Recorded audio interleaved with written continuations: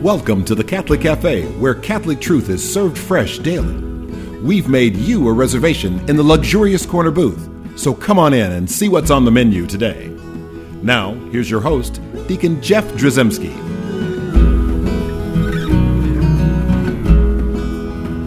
Greetings and welcome to the Catholic Cafe. I am Deacon Jeff, sitting in the luxurious corner booth of the Catholic Cafe. I've got Tom. We'll call him Venerable Tom. Oh, that's awesome. Thank you. That's his new My new mom term. will love that. It's not official church, promulgation of any kind. Hey, that's okay. But Venerable Tom, you're on your way. Are you going to insist that Cindy call you that? Gotta start, that's even better. See, I wasn't even thinking that way. So, excellent. And we've got Ziggy Rodriguez here with us. That's me as well. All right. So we are in our little mini series here.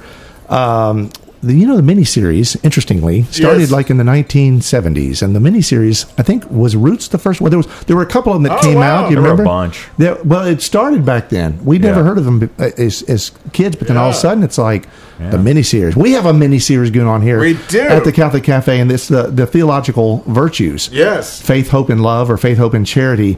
And this is our second episode in that series, and we're talking about the theological virtue of hope.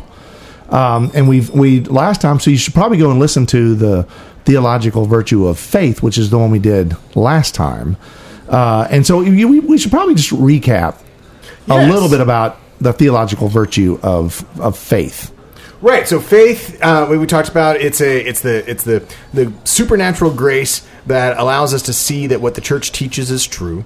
One thing that we said that was probably new to a lot of people is that it's different from the theological virtues are different from like the other virtues, the 64 virtues that are out there, and especially the cardinal virtues, insofar as they're not acquired virtues. That might have confused some of the people out in the audience a little bit, because it's kind of a fine point. You're talking about my wife, aren't you? Yeah. No, because she asked me. She goes, "You're wrong." No, she didn't say that. I love my wife and she loves me. No, but she did point out, and you know what? I kind of, because I heard this like. You hear this about the theological virtues that they come 100% from God. Right. They are manufactured by God. They are espoused by God, promulgated by God. They come out of who God is. Yeah. And we don't make them. We don't create them. Yeah. But when we use a phrase like to grow in faith, we're not like actually making our faith, like we're not nurturing our faith and putting water and putting it out in the sun and pulling the weeds out and making it grow bigger. What we're doing is we're actually collecting more faith, because faith comes from God. Yeah. Right. So all faith is a gift from God, and that's an expression we can use. And it's not just faith; all the theological virtues are that way. Yeah. So faith, hope, and love, they come out of God, who God is. So imagine if God is like, I don't want to use this, it's a weird term, but like rainmaker. God is actually, like the grace that flows out of God, right? So theological virtues of faith, hope, and love pour out of God like rain, like a constant rain, just out. Just as that's what he does. Yeah. It always this outward movement out into creation. And we have a choice. We can either like, if this faith or hope or charity is like rain, we can have an umbrella, right? And we can refuse to receive any of this. We can block it off of us, right? Which is not a good thing to do, Or we can like move the umbrella and we can get ourselves soaked in this rain of faith or rain of hope or rain of love. Or we can do something even more radical than that, and we can like turn the umbrella upside down and we can collect it, right? So we can actually. So this is how we grow in faith, or how we grow in hope, or how we grow in love, is that we're collecting this faith, hope, and love that pour out of God by definition, by who he is, right? Who he's revealed himself to be to all of us. And so that's what we mean by that. So we're not like making the faith like a better quality faith that we have. We're not improving upon that faith. Right. We're actually just adding to it. Right. So we have more of this faith. We're adding to what we're receiving. We're making ourselves available to receive more, and God is adding to it. That's right. We are a receptacle of God's graces. And so what we talk about is how do we receive more? How do we make ourselves available? And that's how we ended our show with faith, is like, what are the things we can do, like going to confession or prayer, going to mass, these things that we do that will increase the amount of faith that we acquire, which is, we'll use a colloquial expression of like to grow in faith. In other words, to collect more faith, to acquire more faith. And we'll do a show at some point about the acquired virtues, and it'll be obvious to people what we mean, then in terms of like how it's different, right? And it's common sense. If you might know people who don't have any faith at all, but who are pretty temperate. They avoid sweets and they avoid alcohol and other things like that. In other words, sad people. Right now, and we're not saying grace isn't involved in that. It is, and we'll explain, what that how that rolls. And you're not going to be brought to perfection in like the virtue of temperance if you don't have faith, right? But at the same time, there are muscles that can be worked, because virtue is ultimately it's a habit of the will, a habit of the mind. And so if somebody is practicing at temperance, the result is they'll get better at it over time. Right. And that's the difference. But they won't get more temperance. Yeah. Right? They will get better at temperance. And it's a subtle difference, but I think the important thing for everyone to understand, the thing for me that I glom onto is like all faith, all hope, and all love or charity comes from God. It's a gift from God. And so, when you see like hashtags like love is love, and you think like, well, look, all love comes from God. Right. And so we have to be careful not to distort that love. And then it turns into something like lust, or like those are distortions of the reality of but the truth is all love in its purest form comes from God. Right. It's a gift from God. So availing ourselves of more love, right? And that's what we want to do. So in the case of hope, we want to avail ourselves of more of the theological virtue of hope, to open ourselves up to receive more hope. Yes. But we should talk. Faith and hope, and love, but faith and hope have some similarities. Oh yeah. I would say faith and hope, they're both theological virtues. They're both theological virtues. They go hand in hand very well with one another. I mean, you could say there's a traditional definition within the church that you can describe faith as the substance of things hoped for, right? So when you use a definition like that, that's showing that there's sort of two sides of the same coin, right? So, and remember that from last week, that faith is the supernatural grace that helps us see that what the church teaches is to be true. And the same kind of thing is the substance of things hoped for, where the word hope is in the definition of faith. Yeah. In the same way, remember, St. Paul talks about faith working through love. Yeah. Right. So there's also two sides of the coin there. Oh, sure. Yeah. I just want to point that out, that the important thing to remember here is they're not isolated virtues. These theological virtues essentially are all this grace pouring out of God. Sure. Right. And understand they're all related. Oh, they're all related, but there is specifically like a virtue of faith and a virtue of hope and a virtue of charity, and that's what we're trying to kind of like nail down here, right? Yeah. And so like the reason it's important to kind of think of faith and hope in this way of being kind of two sides of the same coin. So if faith is that supernatural grace by which one is able to see that what the church teaches is true, then what that means that the substance of things hoped for, right? That means that has to do with the things that are taught by the church and are promised by God, through the church, right? And so, one can say that hope, in a way, is a trust in God's faithfulness as to what He has promised us within the deposit of the faith. Yeah. And so this is an important thing because, St. Thomas Aquinas, he says basically you can have... Not Venerable Tom. Not Venerable Tom. No. That's different. Pretty close. No, you've got a couple of miracles to go, son. We're praying. But even an animal can have small h hope. Like if you have a dog and if you've got a place where you always store the treats, and whenever you go to reach for the treats, he gets excited, or when you reach for that leash, he knows he's going to get a walk. Yeah, I have dog faith. Right? I know what you're saying. It's like that's like his sights need to be bigger. Right. But he doesn't know any better. Well, so like a dog, an animal, they have within the Catholic tradition, they've got a soul, but it's a material soul, a sensitive soul, right? Whereas human beings have a rational soul, right? And so that's a distinction between us and them. And so the small h hope, when we start putting our hope in the earthly things, if I hope my team wins, or I hope I get to date this person, or I hope whatever. Right, I hope I win the lottery. I hope I make Although a that lot could of be money. a big H. It depends on how big the lottery is. Right. No, still small H. But these are all small H hopes. Big H hope is connected to, the things that God has infused in our intellect as by helping us see that what the church teaches is true, and then we're actually having hope in that, right? But the world often doesn't have faith. And the world, as a result, only has small H hope. And so we have a lot of people who are putting their trust in worldly things, and it's leaving us empty. I mean, and hope, faith and hope is what God is using to draw us as people with rational souls, his children, draw us to him through those faculties. Yeah. And see, I want to talk about this for just a little bit, because this idea, I don't think people realize just how bad it is. Well, you know what? People probably do, but I want to point out how bad of a shape the world is in, right? I mean, because you look at things. Newsflash. Yeah. Well, and I think a lot of this is tied to the theological virtue of hope, and also tied to the theological virtue of faith, in the fact that we're kind of upside down in a lot of things, and the more secular the world gets, right, the less we see big H hope, the less we think about eternal salvation, and we think about God's promises and God fulfilling his promises, and the covenants and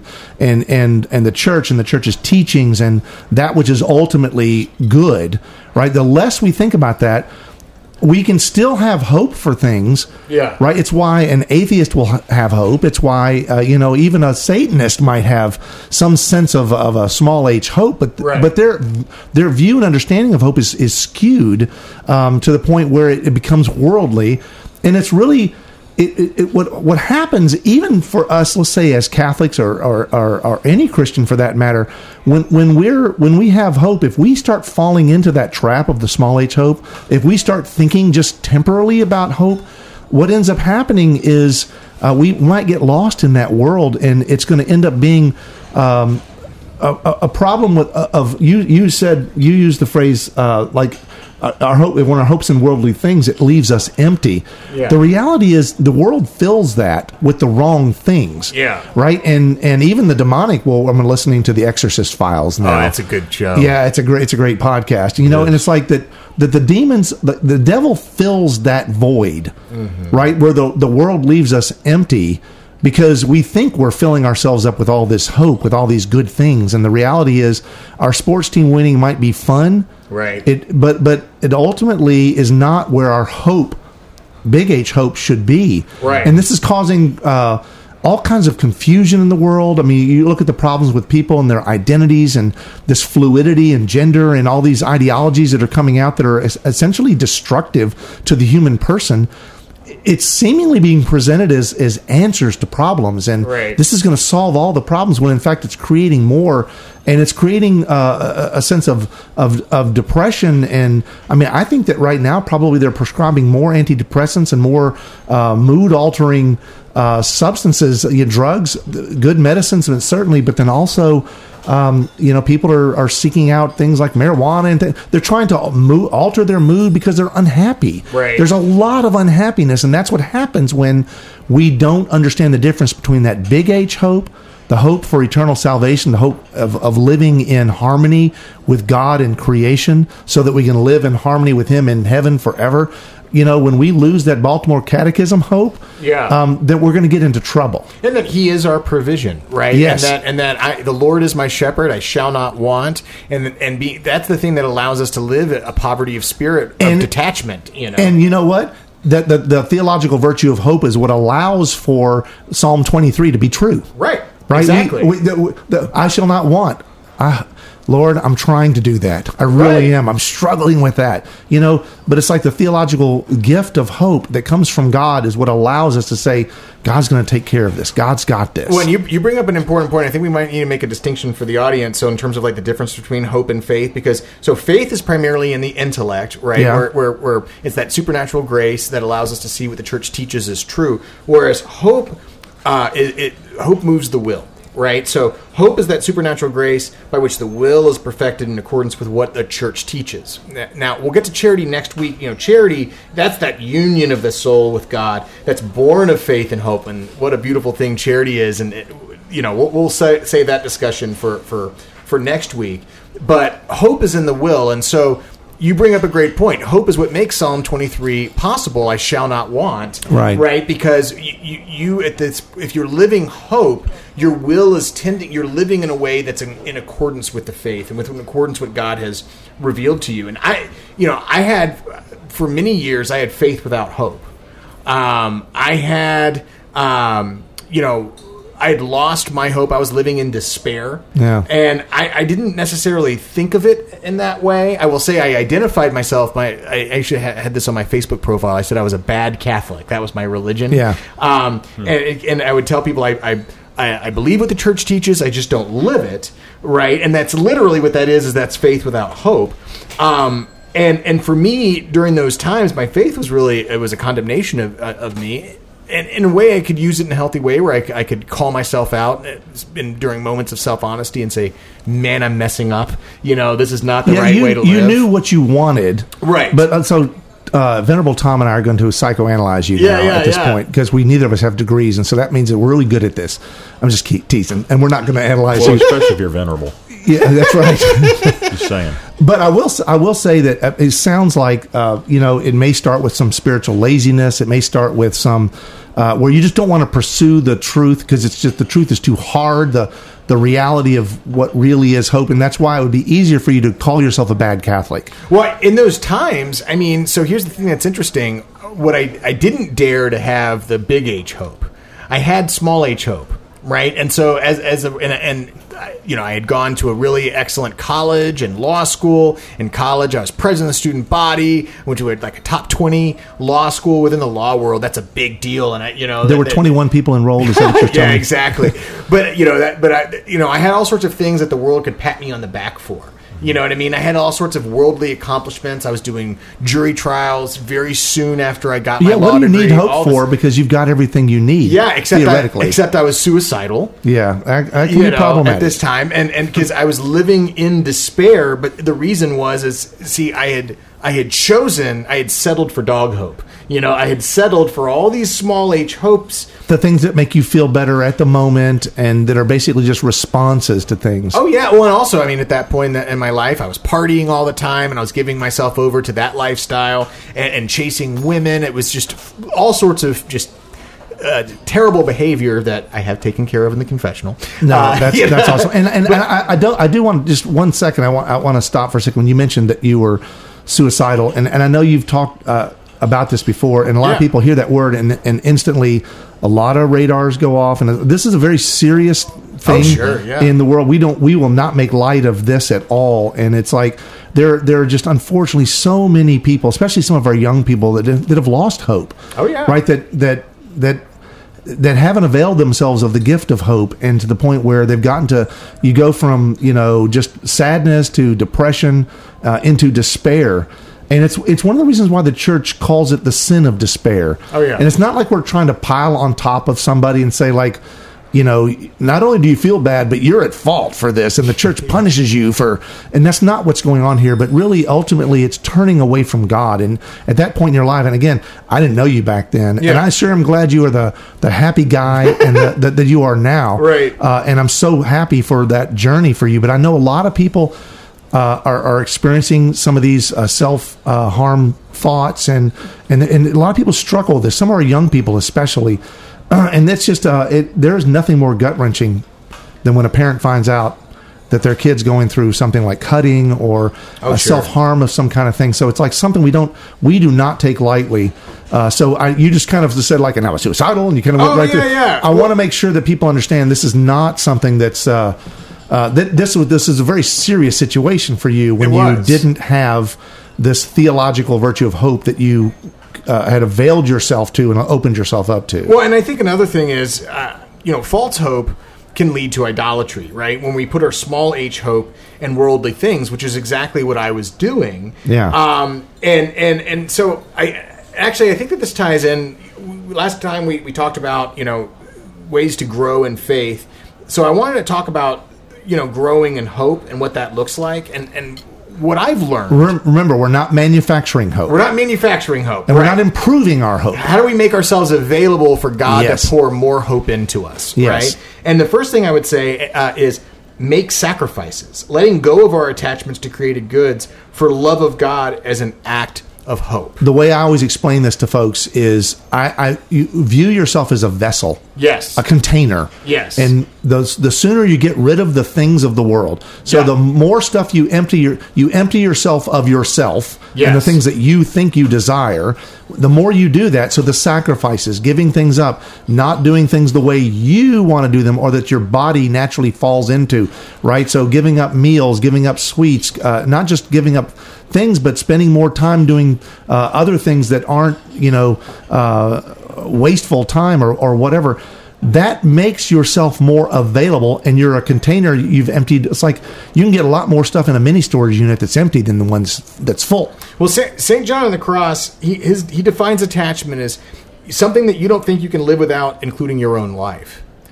And those saints were tough. I know, right? They were tough, right? Well, I mean, but Jesus he himself said, you have to, you can't even love your own life more than me, right? And in addition to your family relationships and everything. And the fact of the matter is, any attachment can become an idol.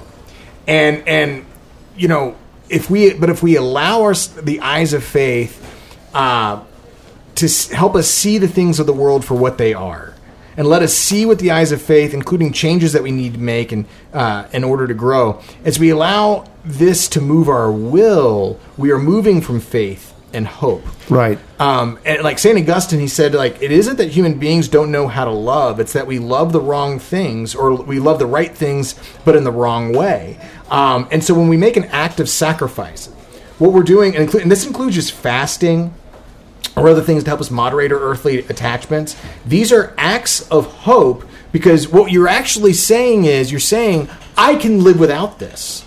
I can live, and we can, right? And so acts of sacrifices are offerings that allows us to be emptied of self in order to be filled with God. And so if you have a persistent sin that you can't break, offer a fast for it. Or if you're dealing with despair, depression, anything like that, offer up a fast, even if it's hard to kind of see the connection between those two things.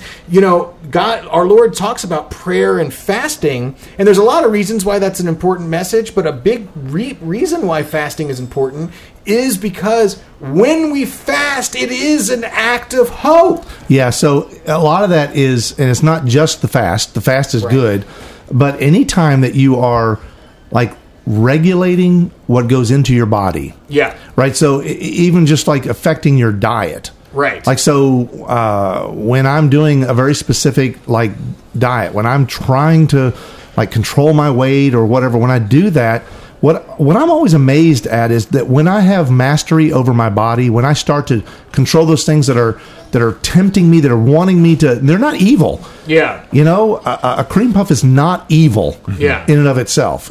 I saw an evil cream puff once. Well, and sometimes I think they're looking at me a certain way. Yes. Red eyes. Yeah. but my point is, once you start to have self-mastery, once you start to control what goes into your body, it's amazing, in my experience with that, is how much more faithful I become, right? How much more open to faith that I become, that I actually feel more spiritually alive when I'm not filling myself with what the world has to offer. It doesn't mean you can't enjoy a glass of beer. It doesn't mean that you can't enjoy a good steak or a good conversation or a fun movie. It's not to say these things, but the more that we consciously control that, right, then the more that we become spiritually alive. We become bigger, more empty vessels for God to fill us with those theological virtues. And if there's something in your life right now where you're feeling like, I can't live without this thing, and you find yourself, you're obsessing over it and it's taking over you, it's causing great worry, there's reason to believe that it would be smart to pray about what's some way I can fast from that, or some way that something that I can do as an act of hope to prove to myself that I can live without it, and that ultimately what's necessary is God. And that starts with the awareness of that thing. Yeah. Right? And so being aware of it, and then to start little baby steps, start little moves towards how do I, let me just see, what would happen if I went a day without this? Right. What if I went 2 days? Right. What if I went a week? And it's amazing how these kind of things work. And I think that's a beautiful gift. And it's not just about dieting. It's not just about that kind of stuff. it's about our openness to the theological virtues and allowing God to fill us. And what happens with and I don't think Tom, I keep going back to you in Exodus 90 and what you experience in that, and this idea where you empty yourself of certain things, right? How spiritually alive you become totally. when you are less dependent on the worldly things. Right. And that is tapping directly into these theological virtues and what we're talking about. Oh, 100%. And of course, just like, praying for faith is important. Praying for hope is important. We last week we had printed out a prayer from the USCCB website. They have acts of faith, hope, and charity, and so we've got the act of hope today. Yeah, so let's read that prayer just so you hear that prayer. O Lord God, I hope by your grace for the pardon of all my sins, and after life here to gain eternal happiness, because you have promised it, who are infinitely powerful, faithful, kind, and merciful. In this hope, I intend to live and die. Amen. That's a powerful prayer. It is. And I love how all the things we talked about are actually in that prayer. Yes. Right? It's like there's this theological virtue of faith. Right. I have got faith in these things. And then also what we're hoping for is eternal life, and we're hoping for the eternal good, right? Not just for, Lord, give me the bountiful blessings of, milk and honey in this life. Yes. Right? Which I know we saw that in the Old Testament a lot, Right. And that was their understanding. But the reality is we need to pray. God has so much more in store for us. Yes. If only we align ourselves with his desire for each one of us. And if we ask the Blessed Virgin to walk with us in this difficult life, and ask for her to watch over us as we ask for this theological grace of hope, this virtue of hope. Hail Mary, full of grace, the Lord is with thee. Blessed art thou among women, and blessed is the fruit of thy womb, Jesus. Holy Mary, Mother of God, pray for us sinners, now and at the hour of our death. Amen. Thanks for listening to the Catholic Cafe. If you'd like to contact Deacon Jeff, send him an email at deaconjeff@thecatholiccafe.com. Visit us on the web at thecatholiccafe.com. You can also find us on iTunes or follow us on Facebook and Twitter. The Catholic Cafe is brought to you by the Order of Malta Federal Association. Join us again at the Catholic Cafe, serving up salvation one cup of coffee at a time.